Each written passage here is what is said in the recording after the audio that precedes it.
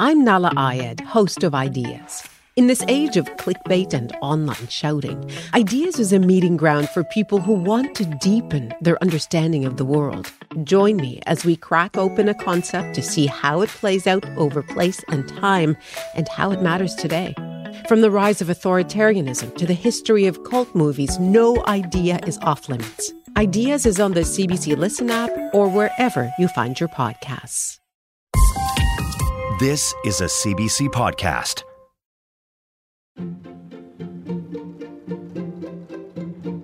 Hello, I'm Mary Hines. Welcome to the penultimate episode of Tapestry. Next week, it's the big finale, taped in front of a live studio audience here at the CBC. This week, it's something a little different. My Tapestry colleagues are taking over. The show's producers are always so busy behind the scenes every week. Today, they're going to be right here in the host's chair, and I'm going to be watching from the control room. Here they are now, Tapestry producers Arman Aghbali, McKenna Hadley-Burke, and Rosie Fernandez. Well, this feels weird. Yeah, we're not usually the ones on this side of the mic. But hello, everyone. For those listening, I'm Rosie Fernandez, and we have a few stories to share today. I'm really excited to hear yours, actually. Well, my story is about a gift, which I thought was appropriate for this time of the year. And working on Tapestry has always been a kind of gift. But once I got something quite unexpected, a poem. I loved the poem right from the beginning. It's an informal poem, and it brings me to tears literally every time I read the poetry. It's the most personal, and it's such a beautiful sentiment. It says, don't take yourself too seriously. And some of the lines in it I still quote. Problem is that halfway through I usually choke up a little bit because I know it sounds weird, but it resonates with me. That was Bill Ruddlemeyer, owner of Southbrook Vineyards in Niagara. And you'll hear the poem and all the surprising twists and turns that it took in a little bit. What do you have for us, Arman? Hey, yeah, so as we prepare to say goodbye to Tapestry, I've been thinking about how to actually say it. Maybe I'm overthinking it, but I called poet Michael Peterson, who's a master of language, and he's known for, maybe infamous is the right word, for his exuberant toodaloos. And for him, the very words you used to say so long matter a lot. You know, you're telling someone how much the moments that passed before you meant to you, how you'll cherish them, how you'll hold them with you. You're telling them good luck out there. I feel at the same time, in the absence, we've just probably been intimately close together. We're saying goodbye. We know lives are wild and varied, and we know we're setting some of our dear people off into the emotional abyss.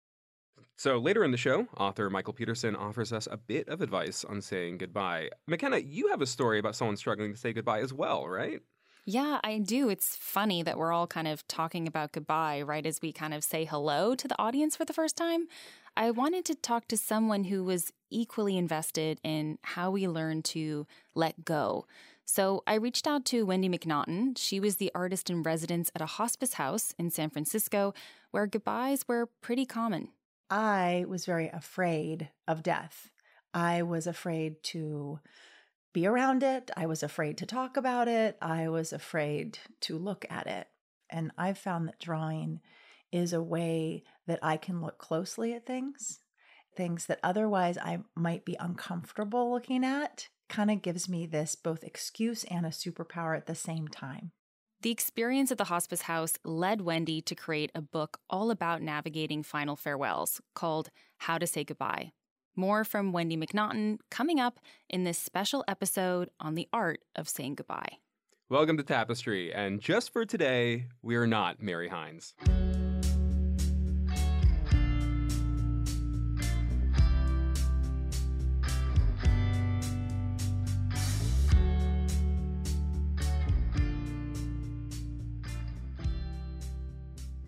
Now that the show is nearing its end, I was wondering, what have been some of your favorite stories working on the show? Arman, what would you say?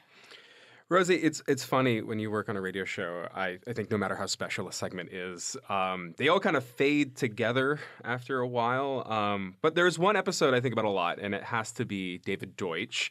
He's a renowned physicist at the University of Oxford and one of the fathers of quantum mechanics. And I have to admit, I didn't know any of that when I called him. He was literally just the first person who answered the phone. I sent him an email, and he was there on the other end of the line. Yeah, I remember that day because you were new to the team, and this was one of your first items that you were doing for Tapestry, and it turned out to be much bigger than we thought. Arman spent the weekend researching and reading David Deutsch's work so that he'd be able to explain what was going on when we were writing the green. So I remember that. Kudos to you, Arman. It was a bit of a heart attack moment once I looked up his bio and went, oh, yeah, we're going to have a lot of questions for this guy. And it's funny because there's one moment in the interview, despite all the high-minded stuff that we talked about in the episode, we've been talking about AI and ethics and these big picture questions. And David Deutsch also happens to be this like master of the many worlds theory of quantum mechanics. So Mary jumps in with this question. I was really outraged is going to be too strong a word, but I was very bothered by the fact that young Spock could meet old Spock in one of the rebooted Star Trek movies. Because I grew up on the science fiction that said, this is not possible. And it was explained away to me as, well, that's because of the multiverse. Is that why young Spock can meet old Spock? Because of the multiverse theory? So we don't know whether space-time allows travel into the past. It might not. We just don't understand the interaction between quantum theory and general relativity that well yet. But let's, on the assumption that it is possible, then yes, it is known that if that is possible, then when one traveled back in time, one would always travel into the past of a different universe. And therefore, young Spock could meet the old Spock of another universe, but not of his own. So my outrage was fairly well placed. I thought they were occupying the same universe, which cannot happen. Yes, I don't think one should get that outraged over science fiction. Oh, you've come to the wrong place, Dr. Deutsch. Anyway, that's mine. What about you, McKenna? You know, it's funny that Rosie mentioned that this was one of your first pieces you did on Tapestry, because I'm also going to share one of the first pieces I did on Tapestry. I think, sometimes these inaugural radio pieces that you do when you join a new team, they really stick with you because they're this introduction into a new world and a new way of producing. And one of my favorite parts about being on Tapestry is the fact that in addition to these phenomenal interviews that Mary gets to host, we also produce these many kind of profound short documentaries and intimate stories. And so this one that I did early on in my time at Tapestry, it's about unexpected fatherhood. And for me, it just epitomizes that saying of when you know, you know. And I bolted out of the apartment, ran down the block, and I saw the flashing lights of the police cars in the distance, and I realized that, they had shown up. Danny was standing at the top of the steps, and I said, "Where's the baby?" And he just sort of turned and looked down the subway steps, and just at that moment, 2 police officers were carrying the baby up the stairs, and it was totally surreal and unreal. And, he really did find this real baby in the subway, and just goosebumps everywhere all over me. Danny had to stick around for like 2 hours or so because he kept getting interviewed by one police officer after another. I think I said to him at one point, I said, I think you're going to be connected to this baby for the rest of your life. And by extension, me. If the baby was going to be in his life, the baby would be in my life too. This was such a great story. And I remember when we put it on the website, we put it on Father's Day, and it shot up to the top of the charts. It was, everyone wanted to hear this story.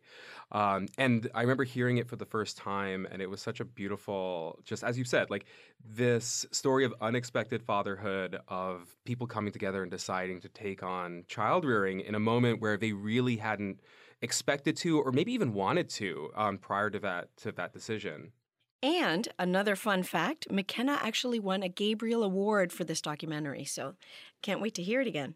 Yeah, it's those moments of great uncertainty. They just give me goosebumps, So that was mine. How about you, Rosie? Oh my gosh, there's so many. hard to choose. But there are guests I'll never forget, like Rabbi Jonathan Sachs was amazing, writer Julian Barnes, the botanist Robin Wall-Kimmerer. But one interview stayed with me was Canadian-Armenian opera singer Isabel Bayrakdarian. She spoke to us about an album that she had made, and she jokingly blamed all of the opera plots that she had to perform, where the character makes a pact with the devil, as the inspiration for what she did. When her mother got sick, she made a sort of pact with God. And she said to God, if you take care of my mom, I'll sing about your mom. So in return for making sure that her mother was okay after a very serious operation, she recorded an album of old Armenian liturgical songs dedicated to Mary. And this is a clip of one of her songs. This is called Mother of Light.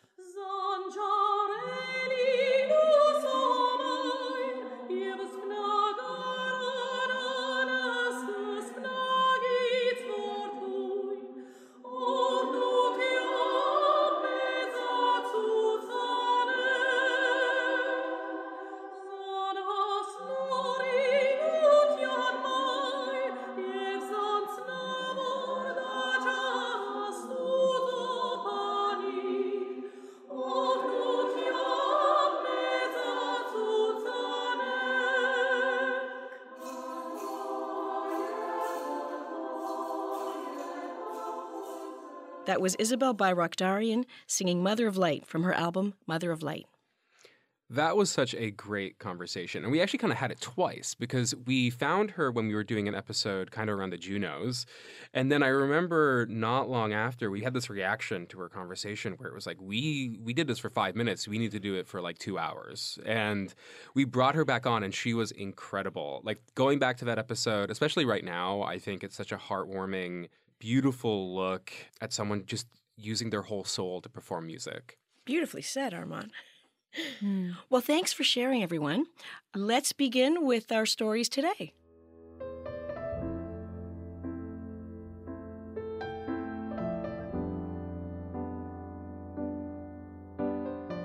We're in the holiday season, so I thought about presenting you a story that I pulled from the CBC archives about an unexpected gift that just kept on giving. And that gift was a poem dedicated to me. Here's Sukyin Lee, musician, filmmaker, and former host of CBC Radio's DNTO. Hey, so Rosie, you have been holding out on us. I know now that your name has an incredible story. You told us the story a couple weeks ago. In fact, your name has taken on a life of its own. That's right. It's gone off independently and had this amazing little journey. But the thing is that I never really liked my name in particular. Because as a kid, there's no real famous Rosie role model to kind of look up to, except for maybe Rosie the Riveter. So I never really liked the name. Right, the feminist woman with her arm in the air. That's right. Yeah, but you're like, what? As a kid, you don't get that. So 7 years ago, I called up a poet, Wendy Morton. She lives out in Victoria, BC. And I was going to interview her for CBC. So I called her up and I said, hi, my name is Rosie Fernandez and I'd like to interview you. And then I said, if I had a name like yours, my life would have been entirely different. Yes. And you also said, I think your name is a poem. Yes, I probably did say that. So what was it about my name that struck you? Well, because I have a name that is uninteresting, like Wendy Morton. It doesn't represent who I am, it seems to me. And so I wanted your name. Oh. I was jealous, actually. And I thought, if I had a name like yours, my life would have been different because I could have done more outrageous things than I actually ended up doing. So I thought, well, here's this fabulous name, Rosie Fernandez. You know, it has so much elegance and spark. And then I just sat down and wrote your poem. If I had a name like Rosie Fernandez, I would wear gardenias and orchids in my hair. I would buy some hot sauce called Jump Up and Kiss Me. I would offer it to strangers. I would know how to tango. I would sing anywhere. I would tap dance on sidewalks. I would fall in love insistently, spend hours in cafes with a broken heart and good coffee. Oh, If I had a name like Rosie Fernandez, I would know it. Holy. Okay, poet Wendy Morton is so inspired by your name, Rosie Fernandez. Even the way she says it, Rosie Fernandez. How did it make you feel knowing that another woman, Wendy Morton, was so enamored and taken by the name that you loathed? It was really surprising. It really made me rethink my name. It made me think, wait, is there something I'm not getting here? Why should I be dancing on the tables? Yeah, it was really surprising. So Wendy pens this poem, an ode to you. How did it go over? It was a huge success. And in fact, Wendy calls it her legacy poem because it just connects with so many people. She reads it at the end of her poetry readings. It's the one she presents. She brings it to workshops and asks students to write poems called If I Had a Name Like. And she carries the poem around in her wallet on her checkbook so that if she meets someone and introduces herself as a poet, she says, and this is one of my poems. And she reads the Rosie Fernandez poem. So for Wendy, this is the poem of her career. And I asked her why she thinks this poem was such a big hit. Because people get it immediately. Because everybody has these lovely longings to be somebody else or to have another name that would allow them to, tap dance on sidewalks or jump up and kiss me hot sauce and offer it to strangers. I want to do things that are daring. I don't want to be afraid anymore. And that's what this poem is about, isn't it? About not being afraid anymore. So your name, Rosie Fernandez, unleashes incredible bravery and risk-taking for Wendy Morton. Yes, which is surprising. I don't consider myself that much of a risk taker. But I guess having another name allows you that space to be someone else. That's what she's seeing all over your name. Yeah. Yeah. Yeah, which is funny. I don't see that. So then what happened? So then Wendy published the poem, and then she posted it on her official poet's website, and there it was discovered by graphic designer Laura Wills. She was working with Southbrook Vineyards. They're in Niagara, Ontario, and they're in a little boutique organic vineyard, and they have an exclusive line of wines called the Poetica series, and the idea was to put poems on the labels of the wine. So it was up to Laura to find these poems. So I did a big study, actually. It took me a long time. I sat down for hours, really, and days and read poems. And, I'd finished reading, some B.P. Nichols, some Anne Carson, some Margaret Atwood, some serious heavyweights. And then I encountered a woman who I'd never heard of, Wendy Morton. And this poem, If I Had a Name Like Rosie Fernandez, and I started reading it, and I can remember just this smile breaking out on my face and thinking, that's perfect. You almost clap your hands with glee when you read that poem. So I thought, yeah, we need to have this on a label.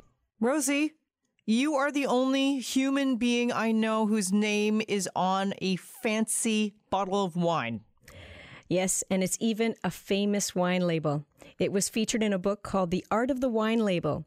It looks at influential modern wine labels all over the world. And there's a whole page dedicated to the If I Had a Name Like Rosie Fernandez wine label. That is fantastic. Yeah, and Bill Riddlemeyer, owner of Southbrook, and his wife Marilyn, they told me that the wine was a bestseller for them. And partly was because of the story behind the poem. I loved the poem right from the beginning. It's an informal poem, and it brings me to tears literally every time I read the poetry. It's the most personal, and it's such a beautiful sentiment. It says, don't take yourself too seriously. And some of the lines in it I still quote. Problem is that halfway through I usually choke up a little bit because I know it sounds weird, but it resonates with me. The thing is, I never particularly liked my name. But why didn't you like Rosie Fernandez? I just kind of had that feeling I never really liked it. And then I started to think, why didn't I actually like it? And I think it was because the next question invariably was, where are you from? Right. And it's like all of a sudden, boom, I'm not part of the group anymore. I'm Right. from somewhere else, and I have to tell them, even though I was born in Kitchener like the rest of them, right? All of a sudden, that's the Canadian experience now. Yeah. But at the time when you're a kid, Well, as kids, the thing we want more than anything else is to not be different. Yeah. Well, that's what I was thinking. This is what I'm so impressed about, how the poem has had its own life, is that when Wendy said, oh, I think your name is a poem, I like your name, there was no follow-up. There was no who are you, where are you from? It was just, I like the name. And the poem is just, I like the name. Yeah. And so it's like, wow, that can happen. If I had a name like Rosie Fernandez, I would wear gardenias and orchids in my hair. I would buy some hot sauce. I would buy some hot sauce called Jump Up and Kiss Me. I would offer it to strangers. If I had a name like Rosie Fernandez, I would know how to tango. I would sing anywhere. I would tap dance on sidewalks. I would fall in love insistently, spend hours in cafes. Spend hours in cafes with a broken heart and good coffee. Oh, if I had a name like Rosie Fernandez, I would know it. So dramatic. When you hear everyone's interpretations in what they see and feel in your name, how does it make you feel? It really makes me think that a name can have so many different connotations for different people. People can see different things in the same thing. So it's interesting how everyone connects to it, but everyone sees something a little differently, because for Wendy, it's about not being afraid. For Bill, it was not taking yourself too seriously. For me, it's like, hey, your name can just be accepted as a name and it can just be appreciated for just how it sounds and what it is without your personal history attached to it. So there's something new there for everyone just from a name. Yeah, and I mean, for the kid who grew up in Kitchener, who was kind of embarrassed about kind of being Spanish and not fitting in, knowing that it elicited such inspiration from all these people, how does it change the way you feel about your own name? It makes me like my name more. It really does. There have been times I thought, oh, maybe I should take my husband's last name. Maybe I should change it. But now I'm like, no, it is a good name, darn it. It's just made me appreciate it in a different way. Now, does it inspire you to dance on tables, or are you like, hey, no, it's my name? Oh, no, I'm Spanish. I do flamenco dancing. Yes, dancing on tables is acceptable. Done. That's a given. Thank you so much, Rosie. Thank you. That was the story of the poem, If I Had a Name Like Rosie Fernandez, from the CBC Radio Archives.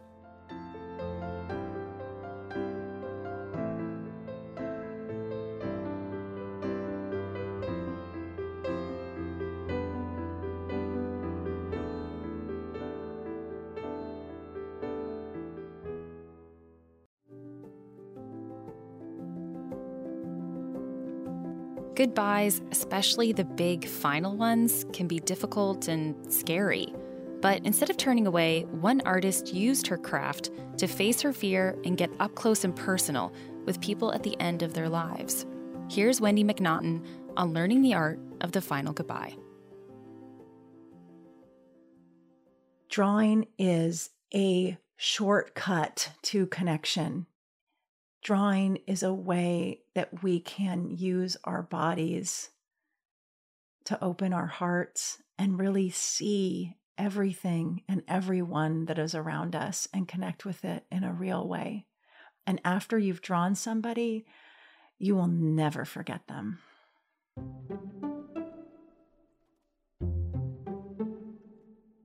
When people think about drawing, I think a lot of people think of the object that hangs on a wall or is in a book. We think about the outcome, the drawing itself.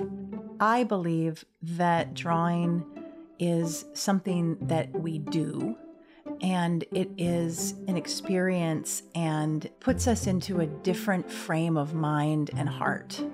When we're drawing something from life, it forces us to slow down. It forces us to look closely at something and see it in a way that we would never normally see it. We see it in its fullness, in all of its details, in all its relationship to everything around it. We engage all of our senses when we're really drawing and we're using our bodies, right? When we're drawing isn't something we just do by looking in our eyes. We're doing it with our hands. We're doing it with our arms. We're doing it with our breath. And so when we're drawing somebody and we're looking so closely and deeply at them and we're using our bodies to process what we're seeing, I mean, our bodies is that's where we hold all of our feelings. And through motion is a lot of times how we can process some of the deeper feelings that we hold inside that we don't want to necessarily touch, we're afraid of. Saying goodbye for me is the hardest thing. I am not good at letting go. I love who I love and I want to hold on to it. And I really struggle with saying goodbye.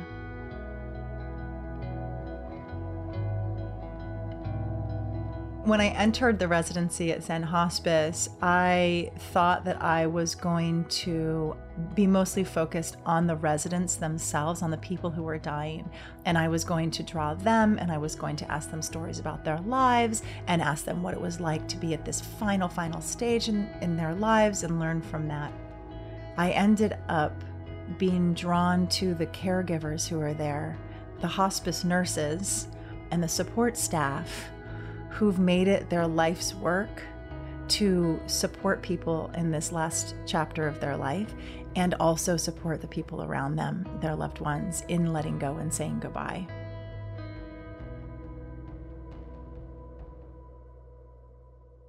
The Zen Hospice guest house, which has since closed. At the time, it was a 6-bed hospice house in San Francisco in a beautiful old Victorian home. When I would start a day drawing there, I'd walk up the steps, ring the bell. Somebody maybe who was working in the kitchen would come out and open the door and welcome me in. There'd be fresh flowers sitting in the entryway and beautiful artwork on the walls.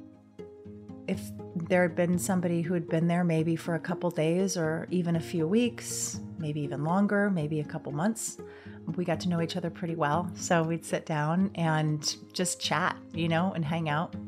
Other people might be in a very different place, and I would just go sit quietly in a room with them. And then I would sit and I would talk with the nurses, and I would draw the whole time. Whenever there was something that caught my eye, my attention, there was a moment, I would open up my sketchbook and I would draw whatever I saw.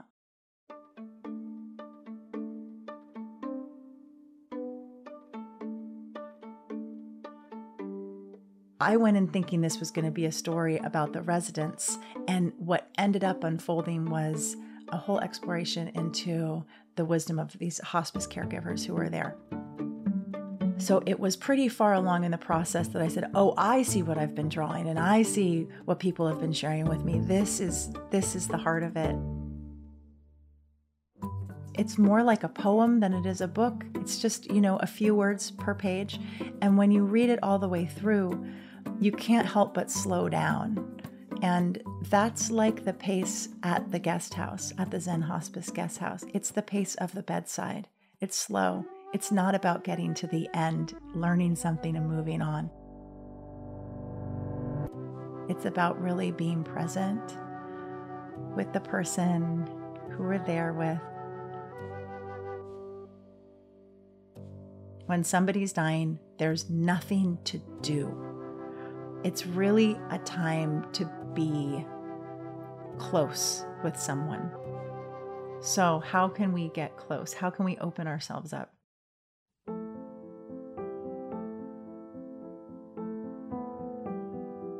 Someone named Roy, working at Zen Hospice, he was training all of the volunteers. And he shared with me these 5 things that we can say to somebody at the end of life. We can honestly say them anytime. If we're looking to make sure that everything has been said between us, that nothing's going to go unsaid and we don't have any regrets around that, we can say these 5 things. I forgive you. Please forgive me. Thank you. I love you. And goodbye. If we can say these 5 things, we will help open a space of connection, and presence and feel that nothing has gone unsaid between us after somebody's gone.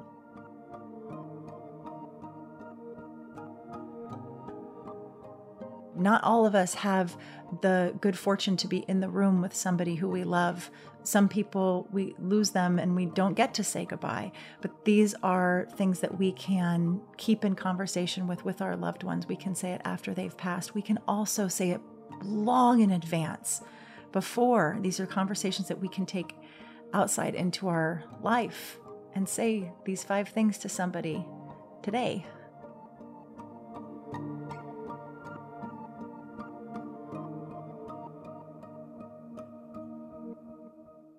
Well, and so on the note of someone you love, at the center of this story of writing this book, of doing the residency is, one particular loss. Can you tell me about your aunt and just who she was to you?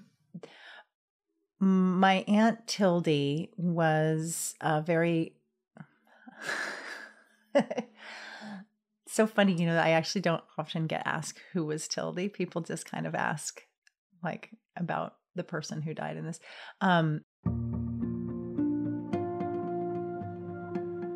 My Aunt Tildy, my father's sister, was a kindergarten teacher and an artist, and she was somebody who's very close to me. I loved her very much. She had Parkinson's, and at the end of her life, she received hospice care. And she was the first person, as she was dying, that I was able to be and had the honor to be at the bedside with. I visited her and spent time with her every day as she was dying. And up until that point, I was very afraid of death. I was afraid to be around it. I was afraid to talk about it. I was afraid to look at it. And I've found that drawing is a way that I can look closely at things that otherwise I might be uncomfortable looking at. Kind of gives me this both excuse and a superpower at the same time. And so when I was sitting with my aunt, I found myself uncomfortable looking at her. Literally, I was afraid to look at my aunt. It was new. It was scary.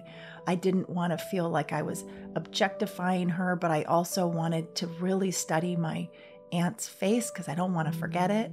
So I pulled out my sketch pad and my pencil and I began drawing her. And I drew her I drew her every day up until the day she passed. And those drawings form a through line in this book, How to Say Goodbye. When Zen Hospice called, my Aunt Tildy had probably passed away maybe 24, 48 hours before. It's like sometimes like the universe calls, I was in a very open and surreal headspace. I think there's 2 times in life when we're in this kind of space. It's when somebody's born and when somebody dies, that we're really connected to the biggest questions and like the deepest answers maybe in our life. And I was in that space of wonder.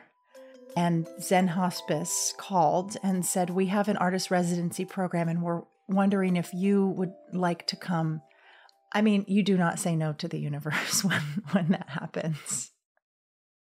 I think the time I spent at Zen Hospice opened up a space for questions in me that I was afraid to ask, because I just want to be able to tell the people that I love them, and be able to really be there without the fear being in the way. When I draw somebody, I do not forget them. I can draw a stranger on the street and see him 2 years later, and I will remember their face. I just don't want to forget people while I'm alive.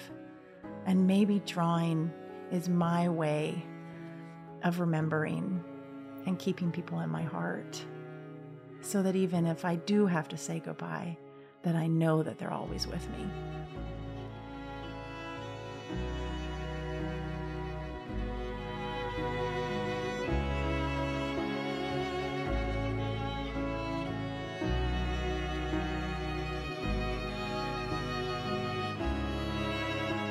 I have a really hard time saying goodbye, but I guess I should say it. So, thank you, and goodbye.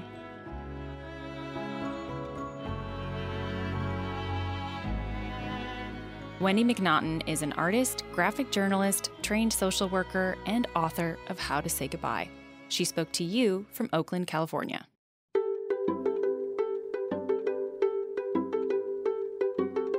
This is Tapestry, keeping you company and helping you make sense of the world. You can also find us on the CBC Listen app, on Spotify, on SiriusXM satellite radio, and on CBC Radio 1. And though the show is ending, our show webpage will remain online at cbc.ca/tapestry.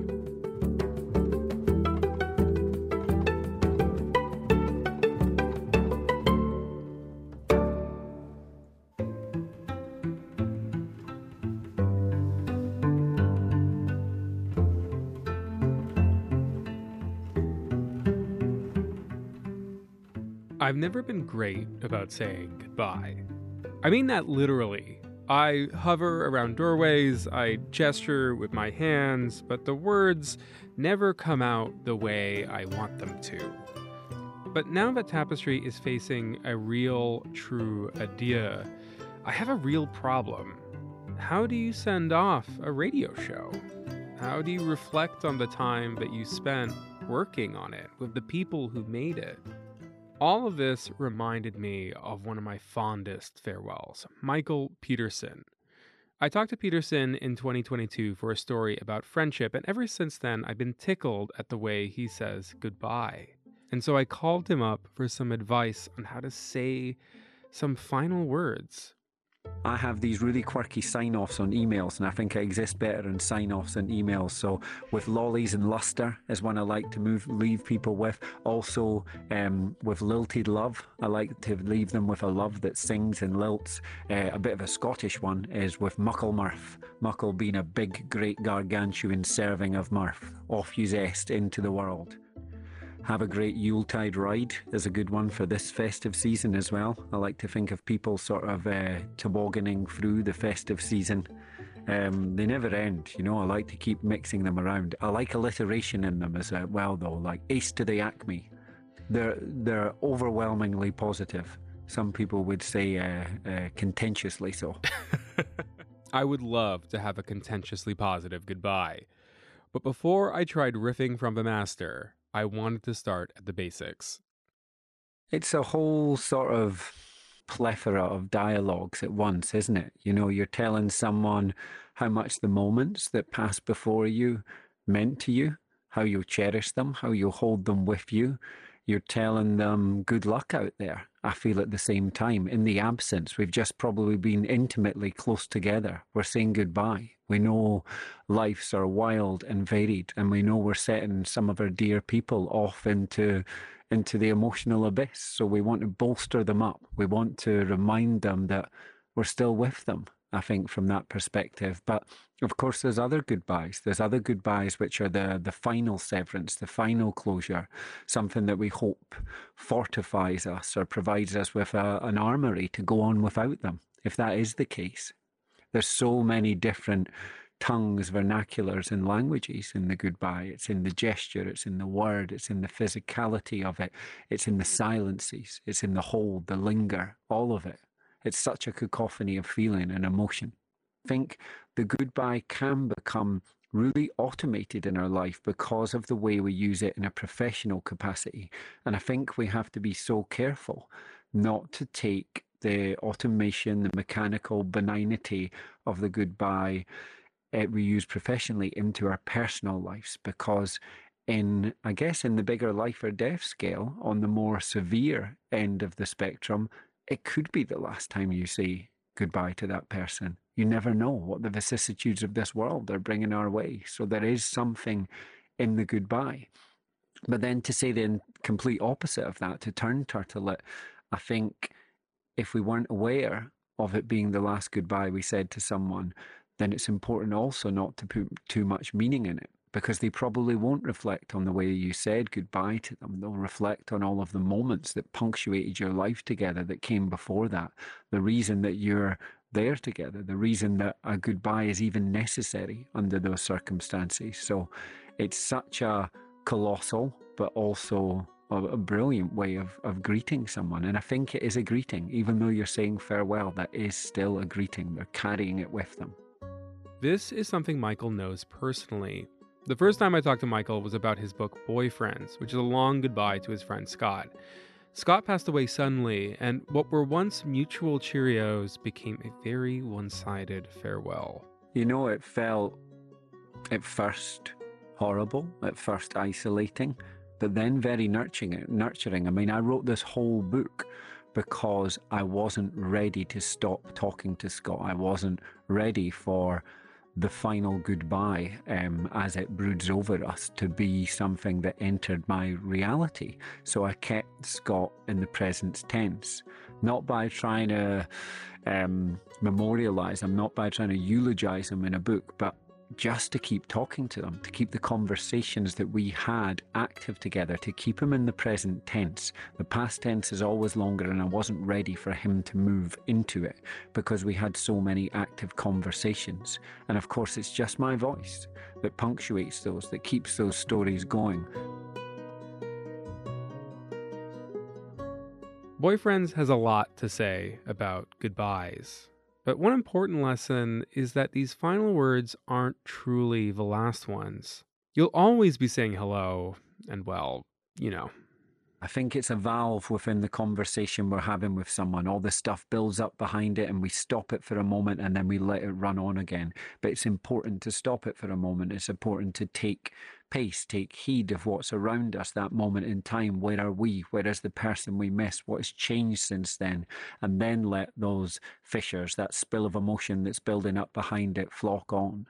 You know, goodbyes can punctuate our stages of healing. They can punctuate our lives, getting back to how they used to be, or at least how they survive without the absence of that person or that thing that we're missing so much.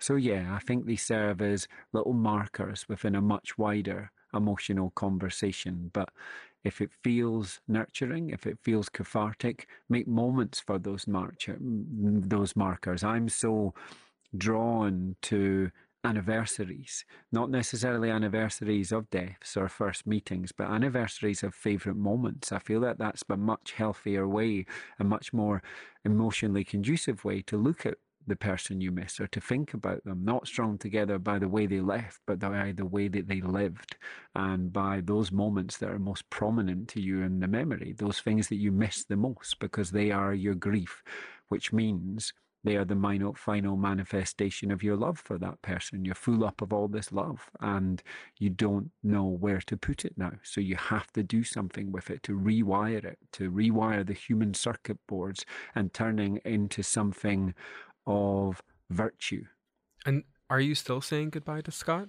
I think so. I mean, in that song, Hello, Goodbye. Hello and goodbye comes so much at once. Every moment that rushes upon you and reminds you of the way you existed together also reminds you of the way that you separated. It reminds you of the way that things ended. But making it celebratory, making the goodbye celebratory is, I think, such a crucial thing to do. If we can't hug someone anymore, if we can't put our chests against each other and almost feel the heartbeat in the gesture of the goodbye that way, let's try and do it cerebrally, cognitively, within the nation of our imagination, within our own cerebral cortex, dig up those memories and bask in them. So what can that tell us about how to say goodbye to a show like Tapestry? Michael says we should take into account all that we've been through together and then look ahead towards the future. People are already ruminating where they were and what shows they carried with them, or what galvanization or buoyancy that gave them, or lessons or edifications within the shows that they've been able to take out into their life and put into practice. Maybe they've become more fortified and complex beings for having had some of these conversations. And I think definitely deal with that, resonate with that, pay tribute to that. But we need to leave people looking to the future, because the past is our armory for the battles ahead, but it's also, our toboggan for the flume rides ahead at the same time. And I think we need to always leave people looking forward. It's progressive, it's productive, and everything about the past that we celebrate is going forward with us, whether we like it or not. The dead don't leave till we do. Tapestry's last episode isn't until next week, but if saying goodbye is a process, I thought I would start practicing now. So once again, here's the rest of the Tapestry crew. McKenna. Hi. And Rosie. Hey. So my question to the both of you is, what's one thing about Tapestry that you miss or a lesson that you think will help you in the future?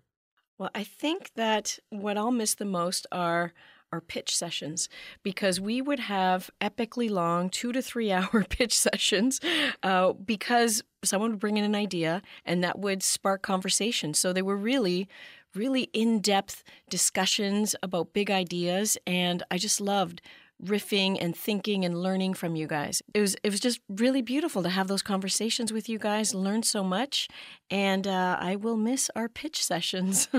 McKenna, is there anything you'll miss or want to send off about the show?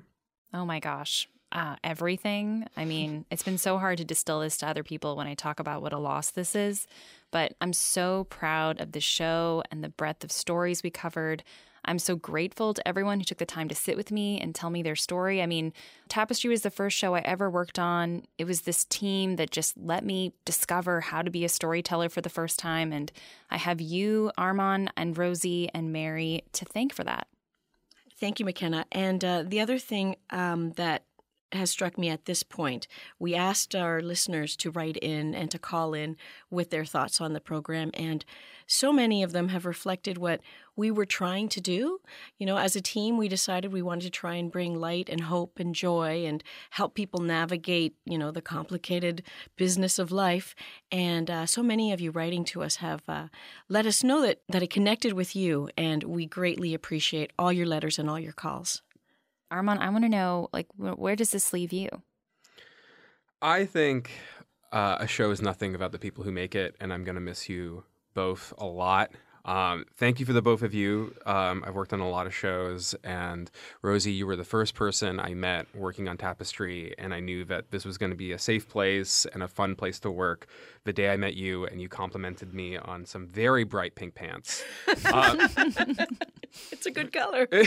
I did throw them out, but I have never forgotten that compliment. Truly, I am going to miss working with all of you. And I know it's weird to say goodbye because we all work for the same company and we'll run to each other from time to time, but I'm going to miss making this show with you. Us too. I guess I didn't even really say it in that conversation, but I should try. Thank you, everyone. Say hi in the halls. Thank you for all the good times, all the amazing people we got to meet, and for all the light you shine on the path ahead. Goodbye, Tapestry. Until next time.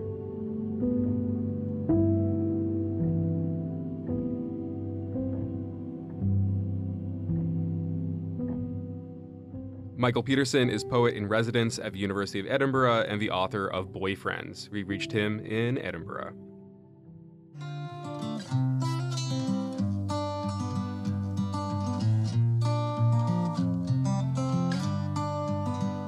Thank you so much, Arman and Rosie and McKenna, for all your work this week and all the weeks. A reminder to all of our listeners that no matter how many times we say goodbye, this isn't the end, not yet. We still have one more episode recorded in front of a live studio audience. You'll hear that December 31st. That's it for us this week.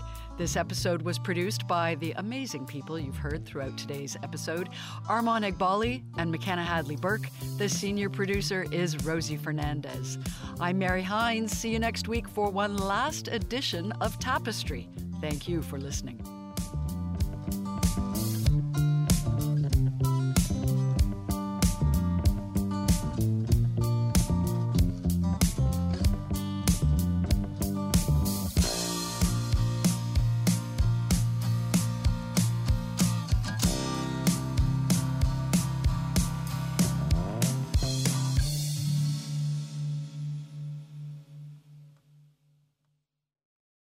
For more CBC podcasts, go to cbc.ca/podcasts.